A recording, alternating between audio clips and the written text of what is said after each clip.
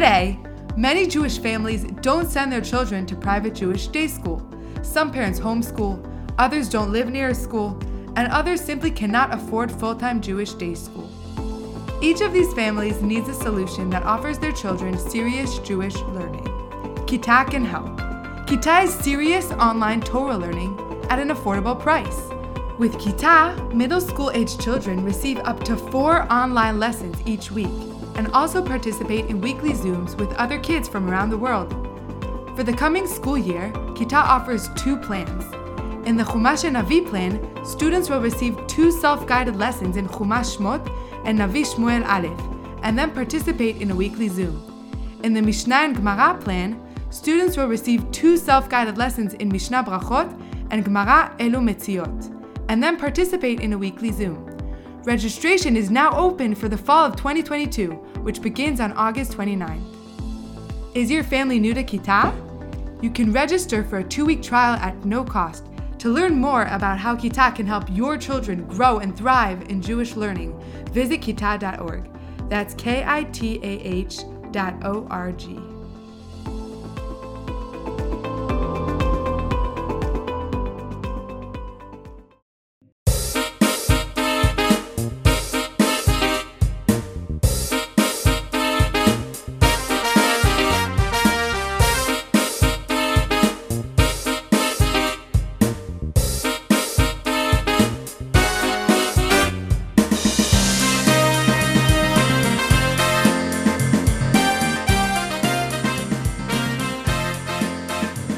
Hello, everybody. Welcome to RZ Weekly, our weekly still weekly? RZ, not really weekly this summer, our not really weekly podcast about religious Zionism and modern orthodoxy and all that stuff. My name is Ruvain Spolter. I'm here with Harav Johnny Solomon. Hello, Harav Johnny. Hello to you both. The dulcet tones. Rav Johnny is a teacher at Matan Midrash at Lindenbaum. He is an editor at Mosaic Press, an independent editor and writing coach. But most importantly, he's a virtual rabbi providing online spiritual coaching, halacha consultations, and one-to-one learning. Rav Johnny writes on Daf Yomi, produces a weekly online Chumash Rashi Shir, conducts online shmoozes and author interviews. Johnny, is there anything new that you'd like to add to this extensive list of tasks? Some are going processes of reconsideration, reconfiguration, but all is good, thank God. And it's been a busy summer. It's been a busy summer. You were in England for a while. I'm a rabbi of Zehud, which is an online school for Jewish children in Europe. Rabbi of Zehud. You also are visiting scholar in residence. Has anybody snapped you up for the holidays yet? Not for this, and I'm staying here for that. But for the coming few months, we're making some plans. Sha'ah tova. Okay. We're here with Rabbanit Mali Bravsky. Hello, Rabbanit Mali Bravsky. Hello. Mali is a Jewish educator specializing in Machshavah Yisrael. She lectures and has held a number of academic and administrative positions and is now a senior faculty member and mental health professional at MMY, and also works as a field advisor for YU's Wurzweiler School of Social Work in Israel. She has published and lectured extensively on Jewish thought, other topics, as well as issues of emotional health and the interaction between the two fields. How's your summer going? You're like a world traveler this summer. I am a world traveler this summer, that is correct. Sounds tiring. It sounds fun, but very tiring. It's tiring, but it's important. So. Okay, good.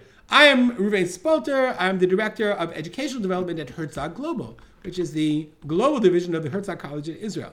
I'm also the Shorashim representative at Zohar for English-speaking countries, and I founded and direct Kita.org, which provides online learning platform for Jewish children and families and schools around the world. That's also a mouthful. Is there anything else on there? And I'm the developer. I don't know, creator of the Mishnah Project. So we're doing today's the last day of Masechet Trumot. We're recording on Erev Tisha B'Av, which is important to note. And so if you'd like to join 2 Mishnah today, we start Ma'asrot tomorrow, which by the time you hear this might have been the day before yesterday. But Mishnah Yomit, 2 Mishnah today, people have told me it changes their life. So really join the Mishnah program, do it.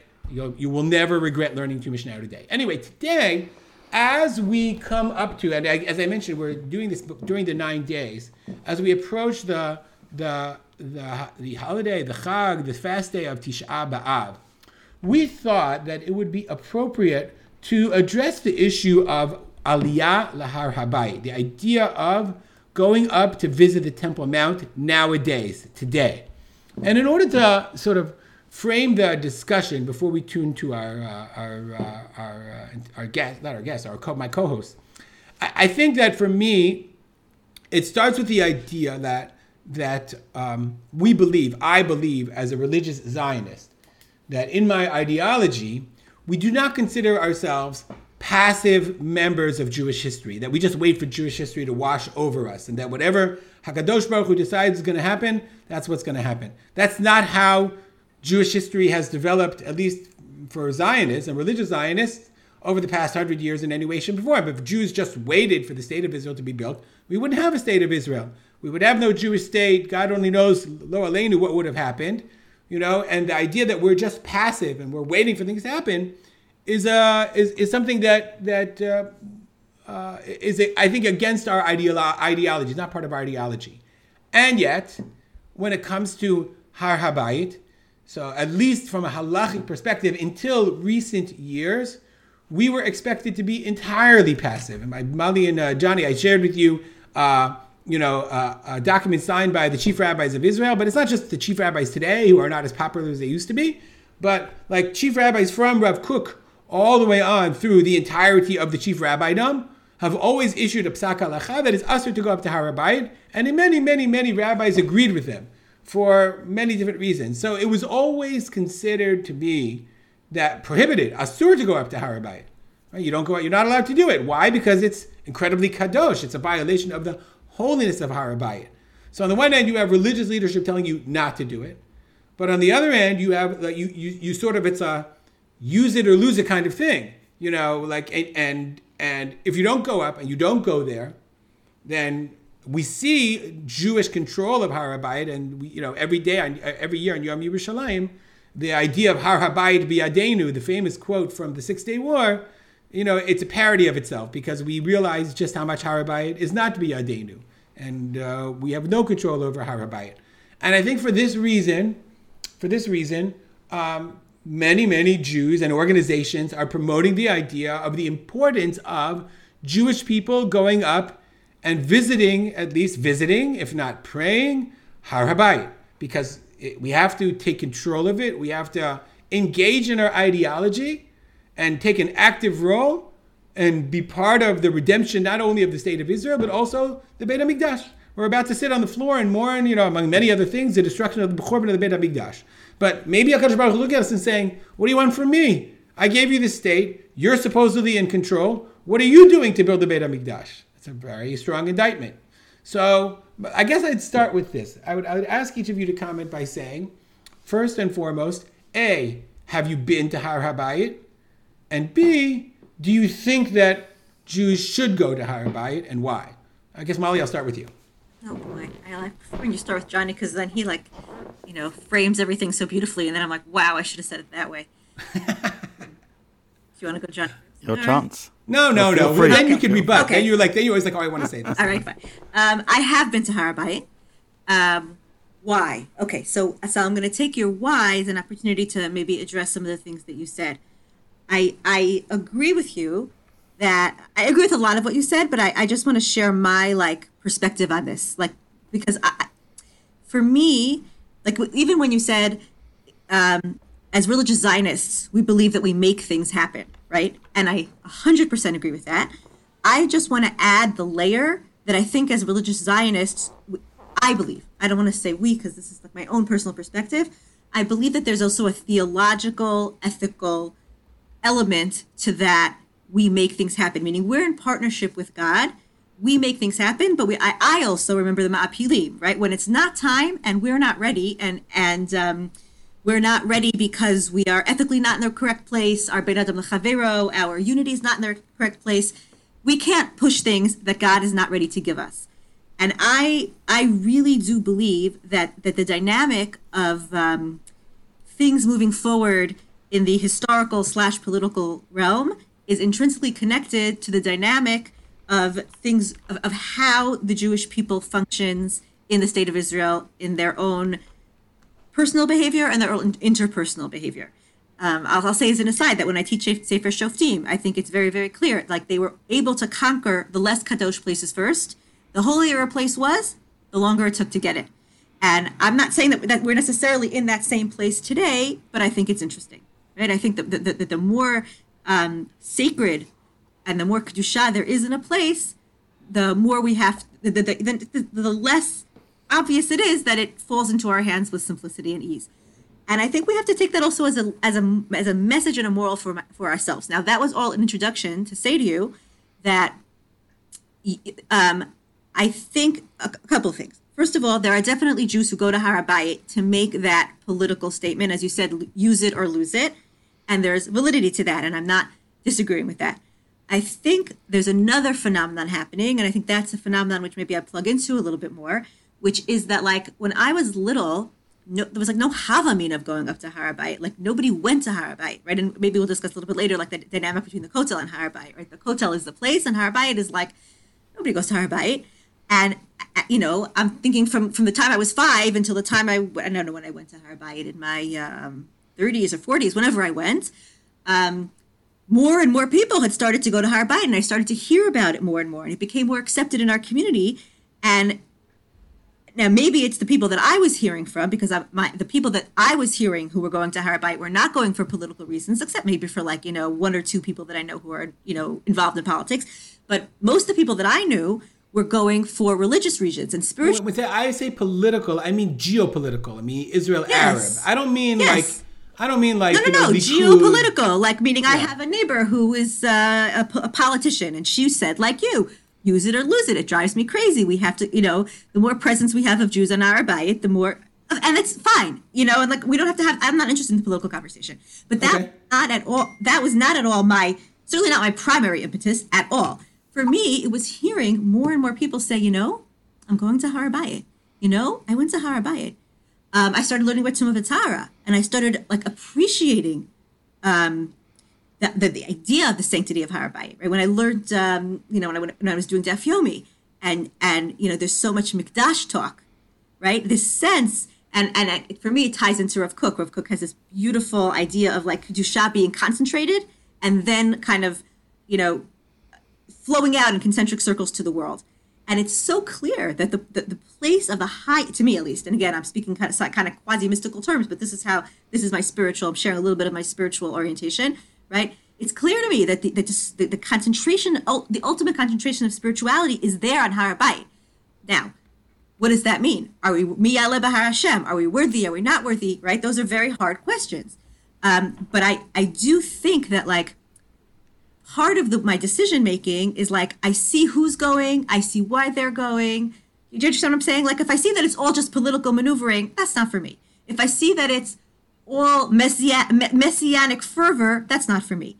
When I see that we're talking about people who it's about the opportunity to, with great humility, avail themselves of an opportunity that we are being given by God historically, then I feel like it's like with great trepidation and awe, but maybe it's almost like, you know, like you said before, like if HaKadosh Baruch Hu was giving us this opportunity and I feel comfortable saying Hashem is okay with this. Obviously, I don't have a hotline to Hashem, but in the sense that, like, you know, I don't, the people who are going are people who I think are ethical, proper people. The people who are giving Heterim are ethical, proper people.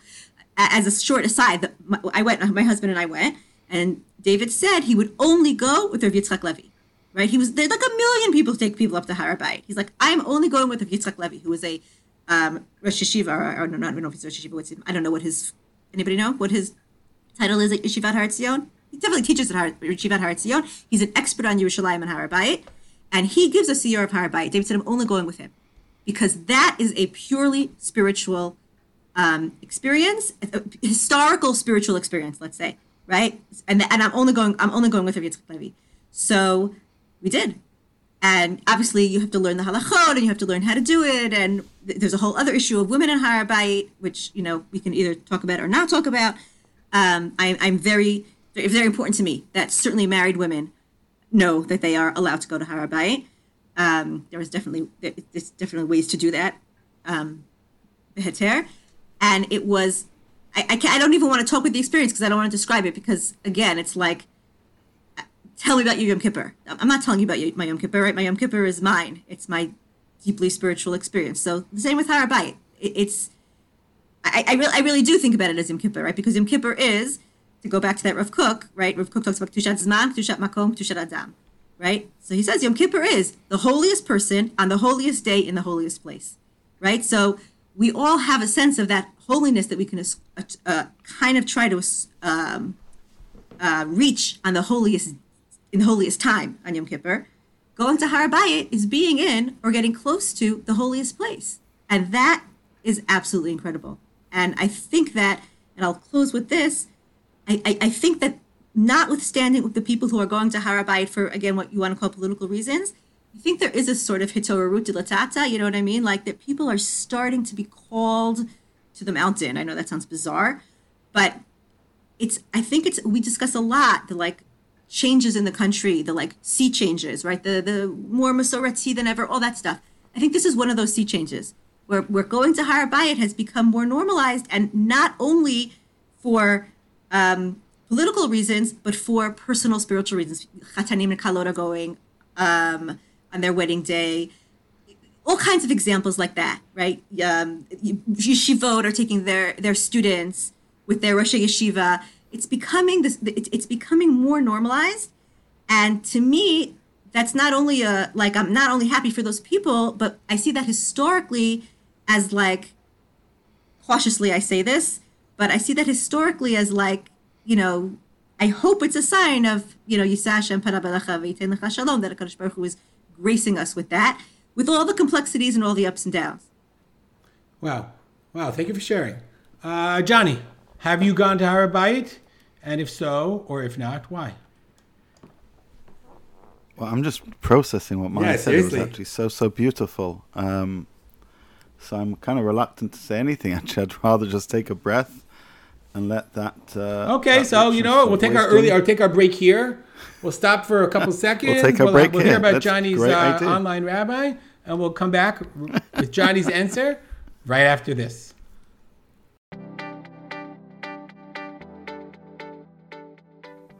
Shalom, this is Rav Johnny Solomon, and I would like to tell you about the services that I provide to men and women around the world. Firstly, if you have a she'ilah, a halachic query, or a halachic topic you would like to learn more about as it applies to your life, and you feel that you don't have a Rav with whom you can discuss this question, I offer online halachic consultations. Secondly, if you have some theological or spiritual query, or if you're in need of some chizuk, I provide spiritual coaching. And lastly, if you'd like to learn about a particular Torah topic, I offer one-to-one learning. For each of these services, you can book an appointment for a small fee at my website, rabbijohnnysolomon.com, which seamlessly, with the magic of Calendly, then appears in my online calendar. And within a few minutes, you'll receive a message with a Zoom link. Thank you for listening, and I look forward to talking with you.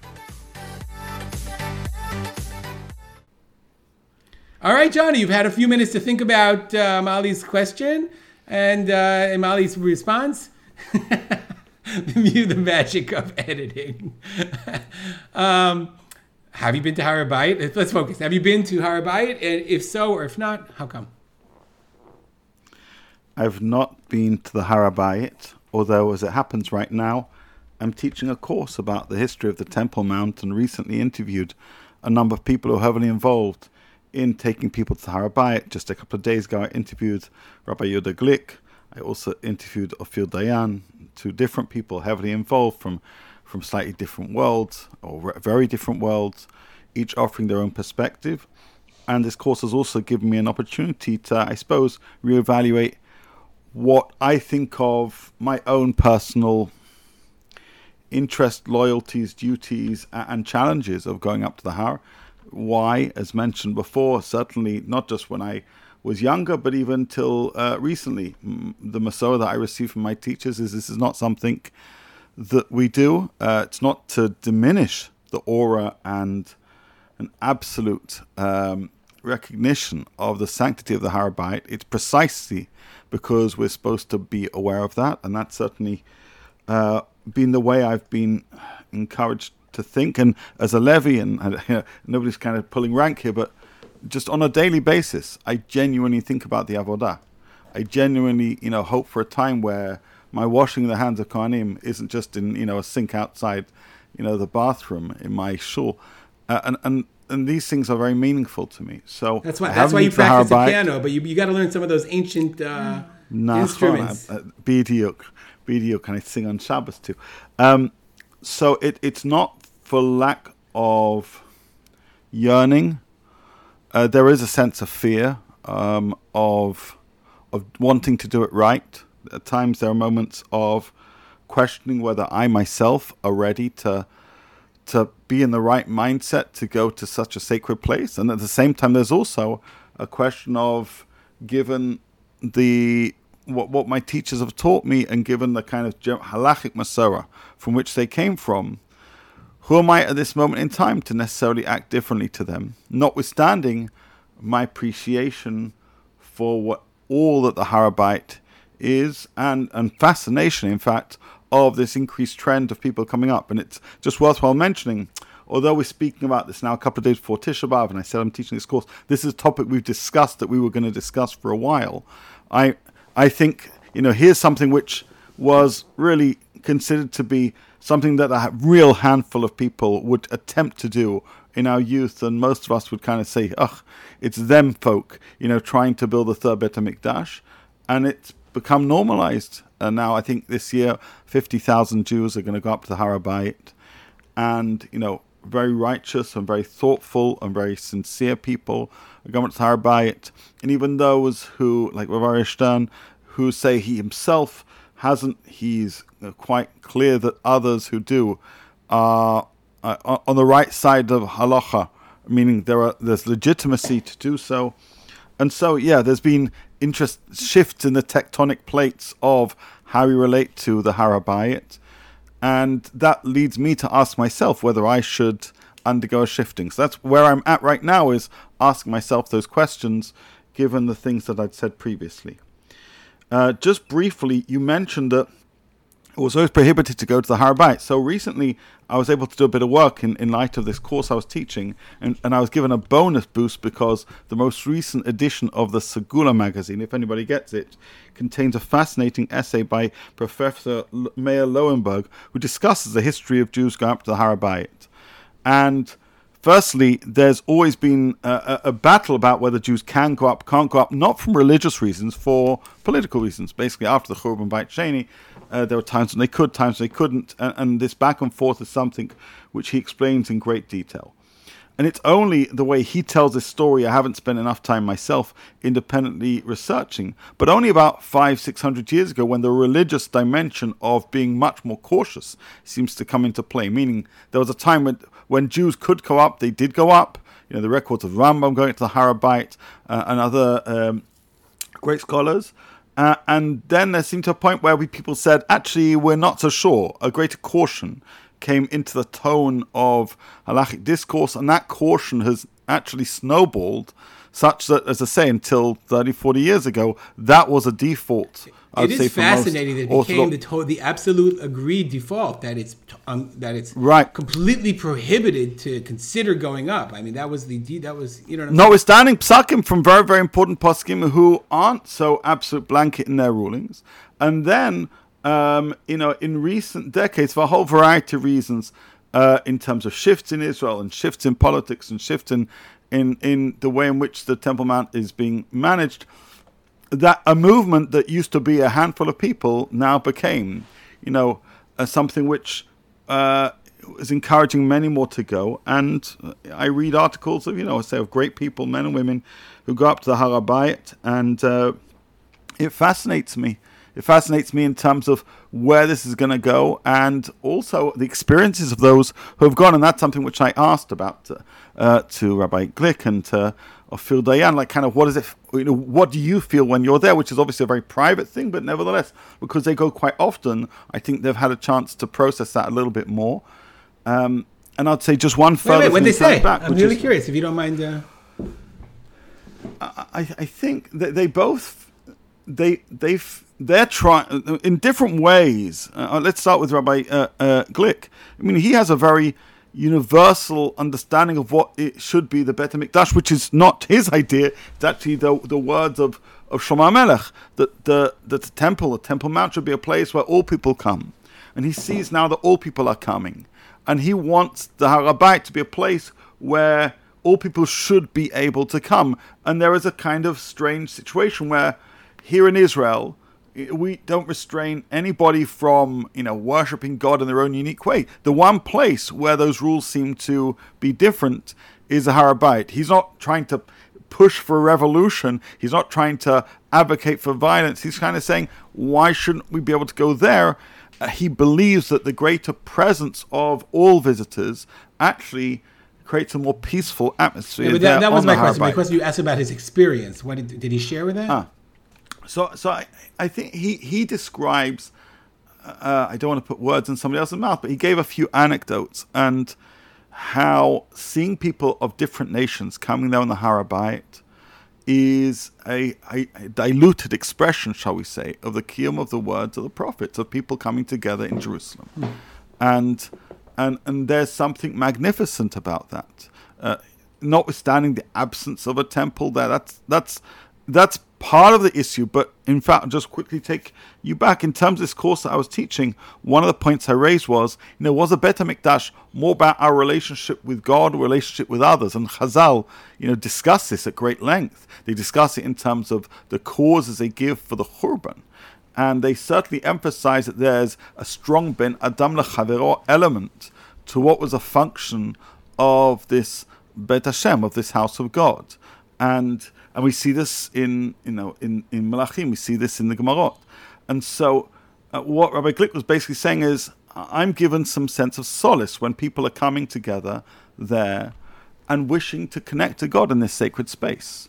To his mind, there's something very powerful about that. And I was moved by that. Okay, so I'm going to answer my own questions and sort of share with my dilemma. As I shared with you guys, I shared with you in almost 20 years ago, I gave a speech in Young Israel Oak Park, and it was about the time that Yossi Beilin was negotiating, I don't know with who, about some kind of peace plan, and it came up that they were considering giving up Jewish sovereignty over the Har HaBayit. And I gave a real fire and brimstone speech about, Vanochi lo yadati, that Yaakov Avinu didn't know, and quoted the Midrash. And I basically took the use it or lose it kind of perspective. And a really very, very strong speech. And at the end, one of the shul members came up to me and he said, Rabbi, if you're willing to go up with me to Har HaBayit, I will fly you to Israel. And I was like, ooh, free trip to Israel. And called up my Rabbanim, who are religious Zionist Rabbanim, and they're like, no, we don't think that you should do it. And since then, none of them have really changed their minds. And these are people that I respect and are not extremists in any way. And so I have not been up to Har HaBayit. Now, I would say this with regarding Mali, your idea of the spiritual perspective. So I guess I'm like as what's the word, misnagdish as you can get, like raised in the tradition of like ish halacha. Like for me, Judaism is fulfillment of halacha, like the mitzvot. That Hakadosh Baruch Hu says, here's what I want you to do, and that's what I do. And like God never said to me, like I'm not aware of a mitzvah to go visit Har HaBayit. I'm aware of a mitzvah of Aliyah L'Regel. I'm aware of a mitzvah to bring korbanot. I'm aware of a mitzvah to bring to build the Mikdash and to do all of the things connected. But I'm not aware that HaKadosh Baruch Hu said, I want you to come and feel my presence on this mountain. That's meaning. So that I'm saying I'm not negating or minimizing your experience in any way. But so for me to say, I want to feel spiritual, I guess I don't know. Right now, it doesn't. I don't understand that. It just doesn't. It's not in my world, in my worldview. At the same time, the use it or lose it thing really resonates with me. I mean, you can see just how critical Har HaBayit, the Temple Mount, whatever you want to call it, plays in the geopolitical position of Israel today. Like the government of Israel fell because of Har HaBayit, quite literally, because of ridiculous claims about Jewish sovereignty and changing the status quo that were just totally made up and false, surrounding what? Surrounding Har HaBayit. We can see that it plays a role. You even sense that the enemies of Israel understand that this is something that's important to us. This is something that's critical, even more than we ourselves understand it. one has the sense. And so for me, the use it or lose it is a factor. But then I come back to the original ideology that I stated, the idea of we play a role in history. And I think that there's a hubris in that yes, we without a doubt, HaKadosh Baruch Hu wants us to be partners in bringing the redemption, and he wants us to be partners in bringing about the establishment of the Jewish state and the Jewish presence in the Holy Land. But I think that there's a point at which we have to say, Ad kan v'lo yoter. That HaKadosh Baruch Hu says, yes, I want you to play a role and I want you to do your thing, but when I want you to come to my house, then you'll know. Like, you know what I'm saying? I want you to build a Beit HaMikdash, but shelo b'koach. You cannot, yes, you can conquer the Jewish land, but I'm not sure that we can conquer the Beit Hashem. And then it really comes back to me, resonate what you said, Bali, that when is going to become time for us to be on Har HaBayit? I don't want Har HaBayit. I have no desire to go up to a mountain, which is really, and I've got to worry about some Arab policeman looking at me and seeing whether I'm mouthing Shema Yisrael or not mouthing Shema Yisrael. I don't think that's a mitzvah. I want to build a Beit HaMikdash. You all know, I learned the Mishnah, and if you learn Mishnah, you've learned all of Kachim and all of Tarot, and you know what it means. You have a stronger sense of what it means to have a Mikdash-centered worship, which is totally foreign to our understanding of what Judaism is. It was just a different Jewish experience. But the idea of, I want to go on this mountain because that's the mountain where the Beit HaMikdash was, that's not what I yearn for. I think that the focus, perhaps on place, rather than function, rather than avodah, rather than Beit Elokim, I think sometimes that might be counterintuitive or detrimental and take us away from the goal as opposed to the goal itself. Johnny. So I want to make 2 points. Number one, you talk about how the halakha doesn't say, go to Har HaBayit, but the halakha also doesn't say you should, jog around the yeshuv. Fundamentally, the halakha says look after yourself, and you choose to do it in that way, which is great, by the way. Halakha says you should seek closeness to God, and quite clearly, the Har HaBayit, and it also says, and here are 613 ways for you to come close to God that God wants. Okay, firstly, as you well know, Tariag is a lovely number, but most of those mitzvot are able to be fulfilled today. Here's how God wants the fact that Shulchan Aruch doesn't say go to the Har HaBayit I don't think that tells you anything one way or another. But the second point I'd like to make is the following: I'd hear you, and remember, I'm struggling out loud. I'm not trying to be. If you'd never go to the Kotel and say, I live where I live, I connect to God wherever I am, fine. But I presume once in a while you've been to the Kotel. So if you're going to go that way, then the argument of I don't need to go basically what is like 150 meters up a ramp, a little bit further, that doesn't wash. So for me, one of the reasons is because of the psakim of my Rebbeim and a certain sense of fear. I'm very, very clear about that. I'm very transparent. People can say, Johnny, you're ridiculous. Fine. I'm laying it out there. But to say that I don't need to go to a place, but then you go to the place anyway. So in Monavshach, if you go to the Kotel, what's the difference?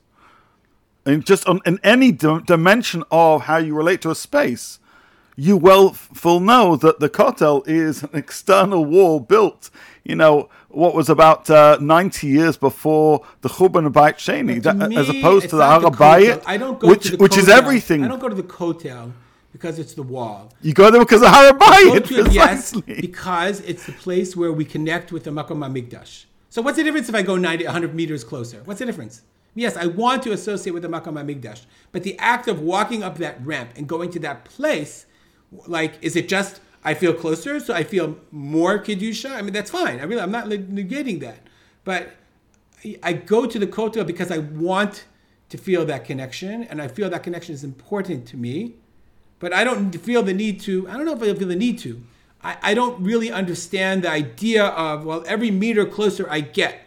Meaning, I do understand the need that we want to build a Beit HaMikdash. We should want to fulfill the Ratzon Hashem. We should want to bring the Korban Tamid every day, like you said. I think about the Korbanot a lot. I wish more people understood, what does God want from me? Not what do I want the religion to look like, but what does Hashem want? What did He say He wants the religion to look like? You know what I'm saying? And yes, of course I go to the Kotel, but my going to the Kotel is more about, wanting to appreciate the Makom HaMikdash and connecting to HaKadosh Baruch Hu, rather than deciding how it is that I'm supposed to feel, at least to me. Molly, you wanted to respond? I've got a lot of things swirling in my head, so I don't know if I'll be able to answer you coherently.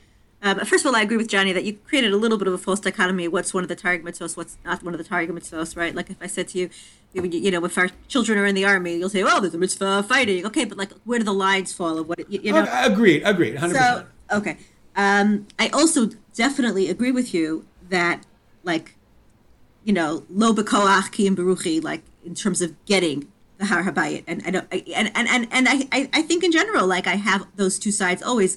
Like the idea of Mechon HaMikdash, like on the one hand, I have a great appreciation for it because, again, I see, if you look at it from the most positive perspective, you're like, look, Am Yisrael is basically saying to HaKadosh Baruch Hu, right? We are getting into Mikdash mode. We're getting closer to the Geula.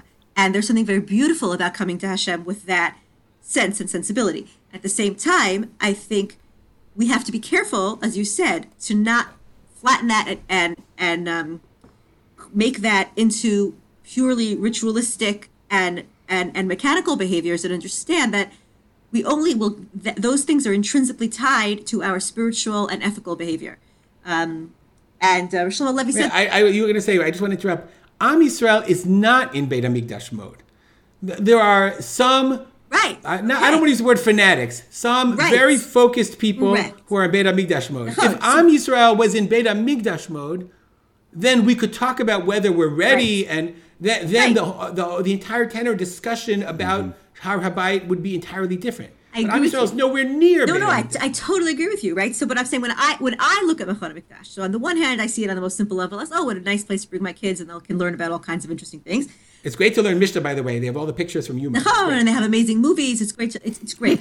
I'm a one-track pony, Johnny. I know. Yeah. No, but it is. It's a great way to learn about the tkufa of the Mikdash. And I agree with you also. Like, but to me, again, like I see all these things as historically connected. Like the more we see Leil HaSeder as the night that you bring the Korban Pesach fundamentally, the more we see Yom Kippur as the day in which the avoda is at the center. It's not this thing that you mumble when you're tired in shul and it's all about the al-chetz. The avoda is when you should be the most emotionally involved on Yom Kippur, right? And that's the center of the day. The more we become aware of that, I think, again, like it's like the cosmic wheels start shifting. So the fact that there are these Fabrenta people building, kalim and looking for red heifers, or refinding tchelet for that matter, right? All of these things.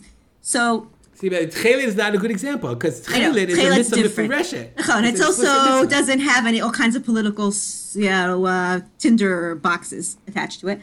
But so I see I watch Mechon HaMikdash, and I think it's a two-sided coin, and I pray that the positive will be the one that's dominant, which is a healthy, positive, again, this is all religious Zionism. It's all going to be Rav Kook. Rav Kook has this beautiful image of, he has it twice. Once he talks explicitly about this young girl named Shoshana, and she's sick, and everybody's so sad. And then Shoshana wakes up and wants her doll, and then everybody's so happy. And in another article, Mahalach Idiot Yisrael, he says when a person is sick, they lie in bed, they don't want to get up. The minute they get up and walk around the room, you see that they're healthy. So Rav Kook said, when you see that the Jewish people are pushing to return to their homeland, that's a sign that we're healthy, and that's a sign that we're not sick anymore. We've repented of our right. We are now Kadosh Baruch Hu saying, you're not sick anymore. You're well. It's time to go home. It's time to get up. And so may it be that, which is kind of like a natural spiritual movement, and may it not be, which we've also seen, negative, ugly, political, as you said, trying to force, again, I think of as the Mapilim, trying to force things to happen in ways that you're rushing ahead, and most of the country's not with you. You're creating provocations that are inappropriate. Often it'll come with attitudes towards, that are antithetical to Yehuda Glick's Ki Beitzi Beit Tefillah Yikrei L'Chol Ha'omim messaging. I don't want any of that stuff, because if you don't have the proper spiritual orientation and the proper B'Adam L'Chavero, it's not a healthy thing, right? It's like that. Then you just fall into the mistakes of Bayit Sheni all again. I'll just be the the guys who burned down the storehouses and forced the Jewish people to fight the Romans. What are you doing? Kadosh Baruch Hu's not with you, right? It's like or you're in Beit Rishon, you're Miyahu, right? I know it's fine. Hashem can't destroy his mikdash. Yes, he can if you're not in the proper spiritual place, and that's a very, very delicate balance. Does Hashem? Are we where Hashem wants? Are we not where Hashem wants? We're not Nevi'im. We don't have Nevi'im. So what are we supposed to do? So I'll go back to the ending with what Rav Shlomo Levi said when we came down from Har HaBayit. And I also want to say that when we did it, it was Pesach, and I want to just mention something else that I found very beautiful, which is that until that time there was always this sense that there was a tension between the Olim LaHar HaBayit and the police, right, or the government, because like they don't want provocations, they don't want too many people. When we went, the police were giving out little ptakim that said Chag Sameach Ola Yakar, right, or Ola Yakar, Ola Yakara, LaHar HaBayit. Like they were. It was like positive. Like there was like this? When was this? This was Pesach. I don't know how many years ago. Oh, it was a number of years ago. It was a number of years ago. So it could be, again, this country is, ups and downs and ups and downs. But it was a nice moment. Like it felt like this Shat Chesed. We're like, there's like a consensus that like this is legitimate, and obviously there's still a lot of stress and tension around the whole concept, but like there was this, again, it became a more like mainstream acceptable kind of thing to do, and the fact that it felt unifying felt very, very good. But when we came down, Rav Shlomo Yitzchak Levi said to us, he said, okay, you were just on Har HaBayit, and then he said kind of the things that Ruby said, which is we obviously realize that we're so far from what we want, which is the actual Mikdash up on Har HaBayit. How are we going to? And he said, the way you do it, we know. The Nevi'im tell us how to do that. He said, Tzion b'mishpat tipadeh, shaveh b'tzedakah. The more we work for justice and righteousness here in this country and around the world, right? That's how we really build a Beis HaMikdash. And I think that that's a really important lesson. And if you don't tie those two things together, then you're missing something. And I just want to tell you one more thing, because just to push you back a little bit against your rationalistic perspective, right? So, when you go through the Kotel tunnels, and then there's this place where you're standing, and they're like, look, through there, you see that? That's the Kodesh Kodashim, right? I find that very powerful, right? The as idea do I, that interestingly. As do I, interestingly. Okay, so that's what I was curious about, right? So if you do find that powerful, then I would say to you, like, it's interesting I'd be interested to hear your reflections on, well, why, right? There does seem to be, for all of your halachic man, it's about the ritual and the service of God, the idea of that holiness of place does speak to you on some level. Yeah, but I'm saying I get closer in the Kotel than in the Kotel tunnel there. I get much closer there than I do on Har HaBayit. Much closer to the Makom, to the Kodesh HaKodashim. I know, but physically, you're saying. Yeah. So what's the idea? Just walking up a ramp, being on that mountain? It's more of I don't know. It's more of a political statement. You're closer to the holiness if you're on the mountain than you are if you're at the retaining wall. No, says you. It says you. Physically closer? Doubt it. Okay. Not true at all. But I mean, okay. I sort of want to. Everybody who's going to listen to this is going to respond in their way, and that's kind of the point of this discussion. I want to change I just want to ask a different question, a related question, obviously, as we think about Tisha B'Av. Do you think our community mourns the lack of a Beit HaMikdash? I mean, the whole point of Tisha B'Av is Chorban HaBayit. But do you think that our community, and you can choose to answer this as religious Zionist community in Israel or modern Orthodox community in around the world, or both, actually mourns Chorban HaBayit? Or, I mean, of course, we mourn the Holocaust. We throw in there, and we throw in the pogroms, and we throw in Tach V'Tat, and we throw in all the stuff. We throw it all in. But when we focus on all the stuff, do you think that we, I guess, willingly choose to not mourn, or like it's okay mourning, but if you said, no, this is only the Beit HaMikdash, do you think that Tisha B'Av would be what it was? Johnny, I'll let you go first.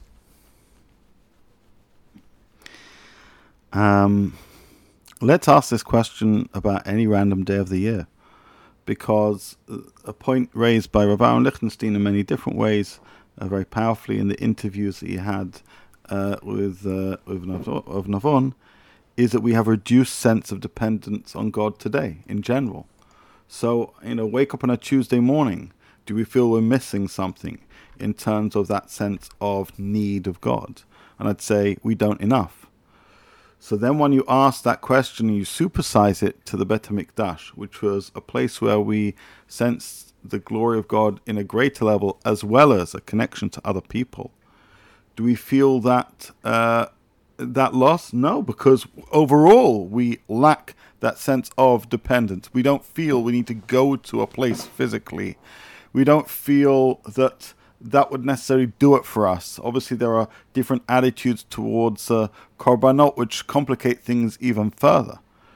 So there's a whole series of layers why many Jews, they may say the words of the tefillah, which we say, thrice daily. But nevertheless, in terms of a certain yearning, a need, a realize that there's something missing in their life. If you ask me, and I've given talks about this over the years, many Orthodox Jews, here I'm not even speaking outside the Orthodox world, many Orthodox Jews, if you ask them hand on heart, they'd say, no, that's not what I'm looking for, that's not what I feel I'm missing.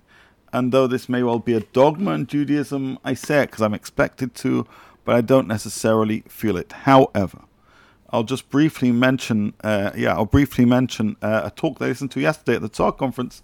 Rav Yaakov Medan was basically asked to comment on the state of religious Zionism, and he kind of opened up with, Rav Medan is awesome. He's the best. Okay, so he basically said, I'm not looking for the Beis HaMikdash, and I'm not looking for the time of Moshiach. And everyone's like, what? What is this rabbi saying? And he basically said, listen, in order to have a Sanhedrin, which of course you need alongside the Bet HaMikdash, you have to have smicha. According to the Rambam in his Perish Mishnah, to have smicha, you have to have rabbinic consensus. He says, we don't have that, 2 Jews, 3 opinions. So there's such foundational work to be done, to be able to get to the point where we have the chance to realize this prophecy. He's not saying we shouldn't hope. Of course we should hope. Of course we should dream. But we should begin with the doing. And the doing is talking with people. The doing is ben adam lechavero. Like I mentioned before. Can I just say, Rav Medan has a plan for a Lishkat Hanavi in the Knesset? Like he wrote a whole plan of how, where the Sanhedrin is supposed to be. I know, he brought it. He said anybody wants to read it. He's the greatest. Right. He's like a modern day Navi. He might have Nubuah. Yeah, he totally is. Yeah. But the key point is, I think that people don't feel that lack because they either think there's so many impediments or they don't feel that sense of dependence.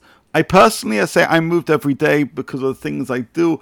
In short, about that sense of avodah, although obviously I'd love it to be even sharper in terms of my body, mind, and soul. Nevertheless, we should certainly be moved by what we're lacking in terms of an anchor for Am Yisrael, in terms of a focus for avodah, in terms of our God consciousness. And so even if somebody says, I struggle to understand how the temple is missing my life, okay, but struggle how God is missing in the lives of so many people. And if you need statistics, just look out there, and we know that's to be the case. So the awareness of God's presence is missing in the mindset of many, and that's something we need to work towards. Molly. Yeah, so that's why I like when Johnny talks before me, because he says it so eloquently. I was trying to figure out how to say this politely. I think many people do not miss or long for the Beit HaMikdash, but I think that's because they don't have a fully developed vision of what the Beit Midrash is meant to be in ideal. And they're kind of either creating what they think the Beit HaMikdash would look like if we built it today, or maybe to be more charitable, they're thinking about the flaws of the Beit HaMikdash, even when we had it and it was not being maximized and perhaps even being abused. And I think, therefore, that's what people think. Like, I don't want a Beit HaMikdash, even, as Johnny said, what about all those, it's just giant slaughterhouse. I don't want a Beit HaMikdash. Think about all the machlokot that would be. I don't want to be, millions of reasons why, they're like, better not, right? But I think that's a fundamental mistake, because they're not thinking about when we say we want the Beit HaMikdash, we don't mean that we want a physical building on top of Har HaBayit. When we say we want a Beit HaMikdash, what we mean is that we want the prophecy of Yeshayahu Bet to come true, right? We want a place that's going to be a center of peace, of justice, of unity, of harmony, for the Jewish people in particular, and for the entire world. That's what the Mikdash is. And no, wait. Before that, and it's the place of the presence of God. Uh-huh. I mean, you know, like Yes, it's before you do any of that stuff, isn't it? Like you're like, I don't need a Beit Mikdash for that. Why do we need a Mikdash for all those things you said? No, I mean, theoretically. No. Theoretically, that's the you're answer. right. No, Place of okay. peace, and we have United the Nations for that. And Please, yeah, okay. Yeshayahu Ben is on the wall of the United Nations. Without United Nations. you can't do any of Isn't it. it? Not Look, United real. Nations. They're on the wall, United Nations. Okay, I just finished reading my Chronicles of Narnia. In the last battle, he basically describes heaven, and he says all the countries of the world are a pale imitation, and in heaven you have like the real thing. So I say the same thing. The United Nations sticking Yeshayahu Ben on their wall, or anybody saying, "Oh, we could do this." The real thing is only when God is there, and all of these values are emanating from the source of all these values, which is God. So, you hear what I'm saying? Yeah, I'm just looking for the description. There on the mountain, and then all these things can happen smoothly and perfectly and wonderfully. Without God on that mountain, that's what people don't want a Beit Mikdash. And I think that's an interesting way that you're saying it. They're like, I don't want a Beit Mikdash. It's just going to be a giant political whatever. Yeah, because if God's not there, and if God's not at the center, and if people don't serve God as at the center, then you're going to get the, knockoff copy. But if we can do it, then we'll have Johnny's version. Maybe what we should yearn for on Tisha B'Av is the yearning for Beit HaMikdash. We should yearn for the people should actually yearn for a Mikdash. All right, we're going to conclude the podcast. We're going to do a quick lightning round. I'll start myself so you guys have time to think. What is your go-to piece of culture on Tisha B'Av? Meaning, once the keynote are over, and you've sat through as many shiurim as you possibly can, and it's 8:30 in the morning. So what's your go-to culture that you're willing to admit that you actually go to? And so mine that I'll share with is the autobiography of Rabbi Yisrael Meir Lau, which I don't know if you've read it. If you haven't read it, of course you have to read it, and especially not the sections of his rabbinate, which are the last parts, but the section about his the destruction of his town and his experiences, of course, in the Holocaust. And there's just a ridiculously moving description of when of this man, this person who loses his whole family and visits the children who are the survivors in the refugee camp after the war. And I cry every time. Even now I'm getting emotional thinking about it. So if you're looking for something moving, read Rabbi Yisrael Meir Lau's. I don't remember what the name of the book is, but Al Tishlach Yadcha Lanar. Right? That's what it's in Hebrew. It's just unbelievably powerful and moving. Johnny's looking around his bookcase. So Mali, what's your culture? The BBC Rome TV show. That's what you watch it every time. Meaning BBC did the Judea section. Meaning the BBC did a thing on the history of the Roman Empire. Ooh. It's amazing, and they have a episode or two, I don't know if you remember, on the conquering of Judea, and it's told from Josephus's perspective, right? Like Josephus is Kilu the hero, but if you know your Jewish history, you understand exactly what they're doing, right? You understand who's who and what's what and how they're portraying the Sikarim and the watching the Beis Hamikdash burn, it's incredibly powerful. I advise you to watch it with your kids, but it's online, I assume. It's available online? Yes, I think so. You're just reminding me, last year they made this animated movie of like Chorban HaBayit in Hebrew. Johnny, I'm sure you watched it. Yeah, right? I remember that. Mm-hmm. Right? So do you recommend that? Agadah. I haven't seen that one, right? Yeah, it's brand new. I'm sure Johnny maybe I'll watch that this year. I haven't seen that yet. Okay, Johnny, what's your go-to culture on Tisha B'Av? I have a couple of essays that I like to review. Aryeh Kaplan has a essay called Judaism's Saddest Day, or The Saddest Day. I have actually a book which describes kind of a day in the life of the Beit HaMikdash, and we're supposed to think about what's sad, but on a day in which we can't understand what we've lost unless we know it. And so I try and imagine, what that was, and it kind of almost breaks my heart. When you have an awareness of the glory. It's the same thing I had when, by the Kotel tunnels, there's a augmented reality experience of listening, of seeing the Beis HaMikdash, and I just came out weeping. That's as good. As good as we're going to see until Bezrat Hashem happens. and just to kind of feel that you're experiencing that. I'm of two minds about people who of people who spend time watching Holocaust movies on Tisha B'Av. I'm well aware that we're supposed to keep a focus basically until Chatzot. I generally go to long kinot, so I try and be in that mood until Chatzot for sure. After that point, basically do what one can, and there are times when I watch movies of the Shoah, and I can mention the classic ones, things like Schindler's List, which we've seen many times, and it does deep things to us all. Sure. I want to say one thing just more about this, because I think people make this distinction, like, should we be mourning the Beis HaMikdash, or should we be mourning all those other things Ruby said as get thrown in? I see it as one thing, meaning because we lost the Mikdash, we were thrown into Galut, and we were thrown into all these tragedies. That's what we're mourning, right? It's not an either or. So. Oh no, I totally agree. Sometimes in the mourning of the other things, we forget that it started with Chorban HaMikdash. That was my right. All right, we're going to stop here. I agree with that. We're going to stop here. Thanks for this wonderful discussion. Hopefully, we'll get this out actually ASAP, so people can listen to it before Tisha B'Av or on Tisha B'Av. If you're bored and lying in bed. Okay, you can find us on Facebook, on Spotify, Apple Podcasts. Maybe when we post also, we'll do one post where everybody shares a link to their culture model. You can share a link to that BBC thing if you're available. I want to thank Molly Brovsky, Rabbi Johnny Solomon, and my son Patachah for our music. This is the RZ Weekly Podcast, and we'll probably see you towards the end of the summer. Have a great week, everybody. And a meaningful fast.